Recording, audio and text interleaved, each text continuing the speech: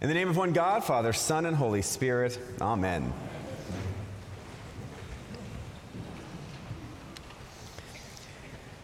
We are now solidly in the season of Easter, and I love tracking the book of Acts in Easter. If you haven't noticed, we go all the way through the big portions of Acts throughout the great 50 days of Easter. We've been tracking right through, and today we get another one of those great stories. Now, following Acts is sometimes a little different than focusing on the gospel when it comes to a sermon, but I really like looking at what the first followers of Jesus did, the way they structured their lives, the decisions that they made, the way they held one another accountable, because I do think it is so very applicable to what we do right here in church. The disciples of Jesus in that first century, those first few years after Jesus' resurrection, went way beyond the 12 that Jesus called. There were lots of other people who heard about Jesus, who came to follow him, like literally follow him, to see his miracles, to hear his teachings. And then after his resurrection, they began to gather together and to support one another. Those first disciples tried to figure out what it was that Jesus would have them do, how they were to live, to tell his story. And one of the decisions that they made is that they actually shared everything in common. We just heard this in our lesson from Acts. All who believed were together and had all things in common. They would sell their possessions and goods and distribute all the proceeds to all as any had need. This idea from Acts didn't happen just once. There are stories after stories after stories where people who sought to be Jesus' disciples, people who sought to follow after what Jesus laid out as the way of life, the way of love, sold everything they had, put it together in a pot, and everyone took care of everyone else. Now, this idea, being in it all together, is something that may have been very good in the first century, but we might hear that as ideal, sort of sweet, maybe not really what the disciples did. There is a good story in the book of Acts that we do not read in church that comes from the 5th chapter of Acts. And just so that we're all on the same page and we actually believe that the apostles did all this, that the disciples did all this, there is this story from Acts about a married couple named Ananias and Sapphira. Y'all know this? Nope, hold on, here we go. So, Ananias and Sapphira, they were a wealthy couple, and they liked Jesus. They thought his teachings were pretty good, and so they wanted to be part of that early discipleship community. And so, as we heard, you're supposed to sell all your stuff and give it to the group so that everybody is able to take care of each other. So Ananias and Sapphira, they sold all their stuff, but they kind of held a little bit back because, doesn't that make sense? You want to just make sure that you've got a little bit of security. And so they show up and they meet the apostles. And they're asked, Ananias first, Sapphira is, I'm not sure, doing something. And so Ananias comes in and they say, you are supposed to sell all your stuff and give it to the group so that we could all share in it together. But you didn't. You kept some back. And Ananias drops dead. All right? Yeah. And so then they carry out his body and they're burying his body. And as the people are coming back from burying his body, Sapphira comes in. And once Sapphira gets a chance, they say, did you actually sell all your stuff and give it to the group? And Sapphira says, yep, that's everything. And they said, why? Why would you lie? Sapphira drops dead. Whoa. So that we do not read in church, although now you can tell your Baptist friends that you know that story. So there you go.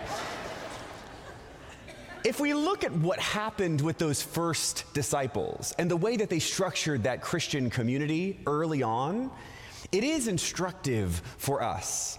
They shared everything. They were in it together. Unfortunately, I don't think we quite do as much.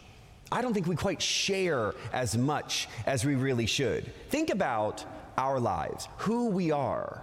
What happens in our lives? We like to curate the way that we are perceived by other people. We like to make sure that even when things go wrong, we kind of gloss over it and hide it as best we can. We don't really want to show everybody our wrinkles and our weaknesses and our problems. We like to put on a happy face and to look good and to look happy. And yet, when we do that, we're hiding a bit of who we are. We're hiding our own struggles. We're hiding our own problems and messiness. God forbid people see that we actually all struggle. That keeps people at a distance. We know that when people don't really see who we are, we can't really have the kind of relationships that we desire. We can't really be intimate with people. We can't actually support one another in our walks. And don't get me started on money and possessions. I mean, please. Most of us are going to do way more than Ananias and Sapphira. We're going to hold on to almost everything because we are taught to do that. The world teaches us to hold on to our stuff, to hold tight to what we have earned, to make sure that we are secure, that we are successful, that we have the power that we think we're supposed to have. We like our stuff and our space and our security. And giving ourselves away, giving away all of those possessions would be providing an opportunity for us to potentially fall, to be insecure, to be unsafe.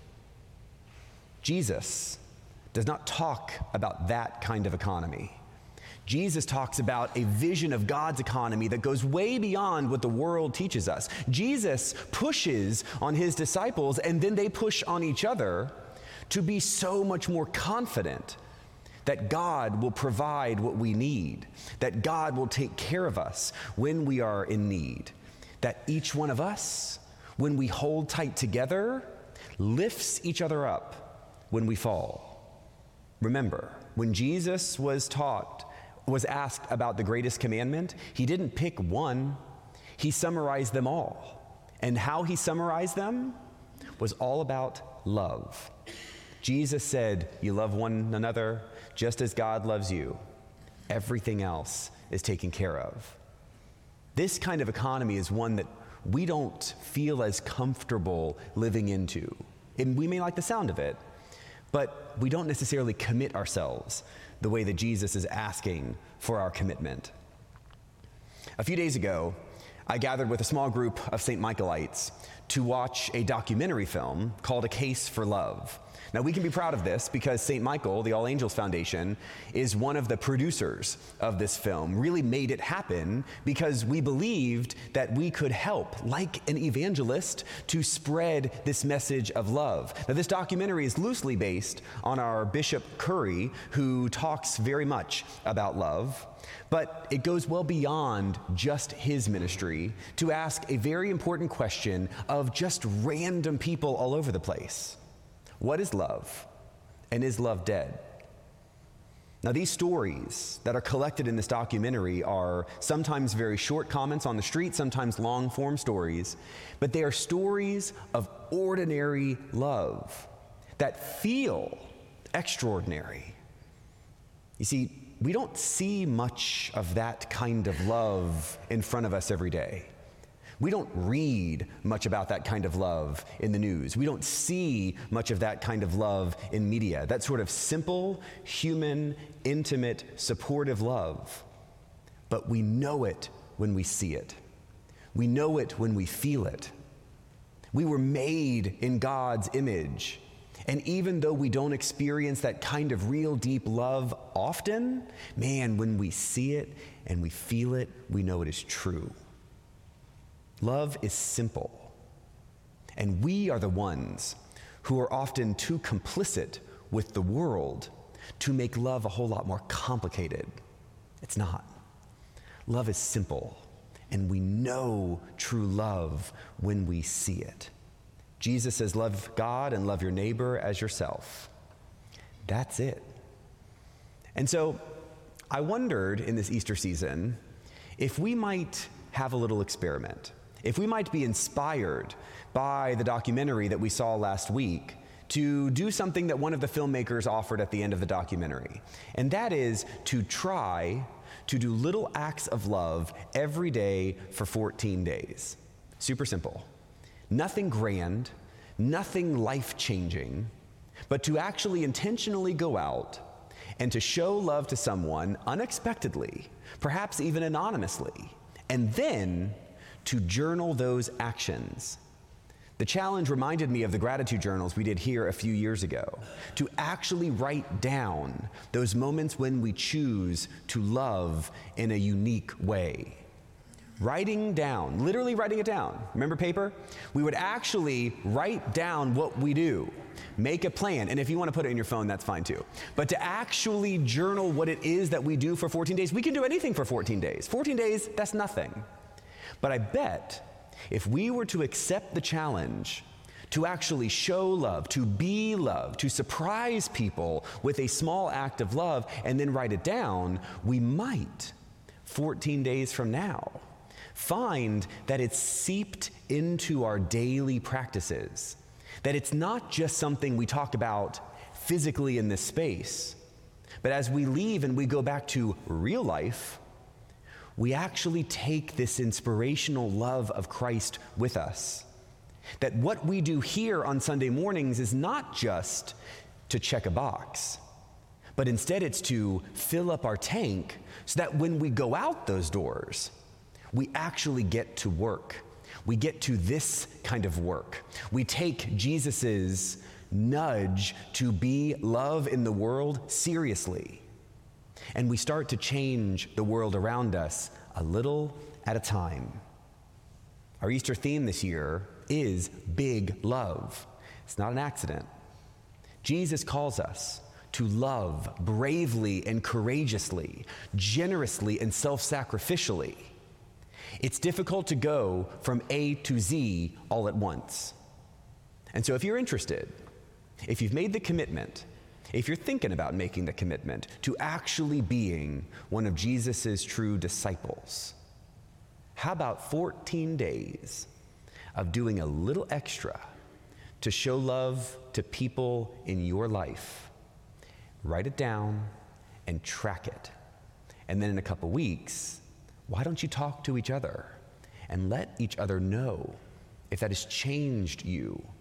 Talk to the people in your life. Let them know if it has changed you. Maybe even talk to God. Let him know if it has changed you. We can do anything we want for 14 days. How about for the next 14, we share some big love out there with the people who need it most. Amen.